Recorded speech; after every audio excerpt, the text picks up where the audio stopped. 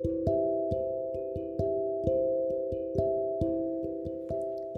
guys, so I have not been doing a podcast like I normally do, but recently I was inspired by a friend and listener who asked me why I haven't been doing my podcast, and I'm here to tell you why. So, first off, with the holidays and everything, my birthday just passed. I will say it's definitely been harder.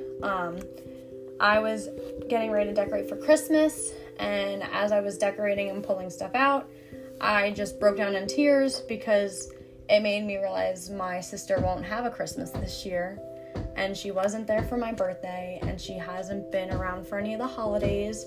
So it's definitely been heavier on my heart knowing that she's not here. So I think that's the main reason I really haven't done a podcast. But since I was inspired that people are listening and they want to hear more of my story and my sister's story, I did want to share why I haven't been doing podcast. Holidays are definitely rough, but something that I've learned through grief therapy and through, all the losses that I've had in my life is that you have to let yourself cry when you want to cry. Like, you need to let yourself feel the emotion, and you need to go through it, because holding on to it is not a good idea. First off, it's not healthy. Second off, it's only gonna, linger, and it's gonna get worse. But it's definitely something that you have to let yourself go through. So while I was decorating and putting all my Christmas stuff out, I let myself cry. I literally had a meltdown, a full-blown meltdown. And while I was having the meltdown, my mom actually called, and I put her call to voicemail. But that wasn't enough for her, because she definitely called back. And the minute I answered, she knew something was wrong, and she asked me.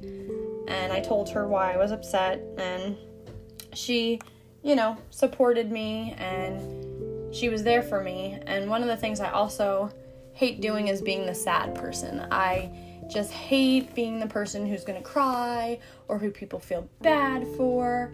And honestly, when it comes to my mom, I want to be her strength. I don't want her to have to be my strength, because she has struggled so much with this loss of my sister, which is her child,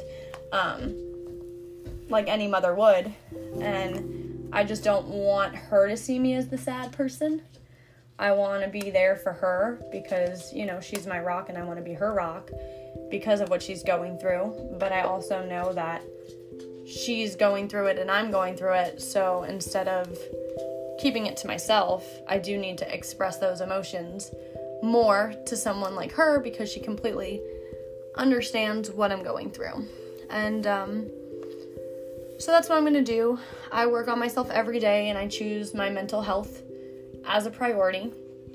So that's the main thing. But I encourage anyone going through a loss, especially around the holidays, to make sure you take those moments to yourself to grieve. Because even though happy stuff is going on around you, and the holidays, you're with family, or some people are also alone, you have to allow yourself those opportunities and moments to grieve, because you are missing a big part of your heart, and it sucks, and there's nothing that anyone can say that's going to bring the person back, and there's nothing anything or anyone can do that's going to make you feel better. So to heal, you have to do that. And I want to end this podcast, sorry, I know I'm rambling. I want to end this podcast with the fact that I am healing every day. Every single day, I'm taking moments to myself to heal.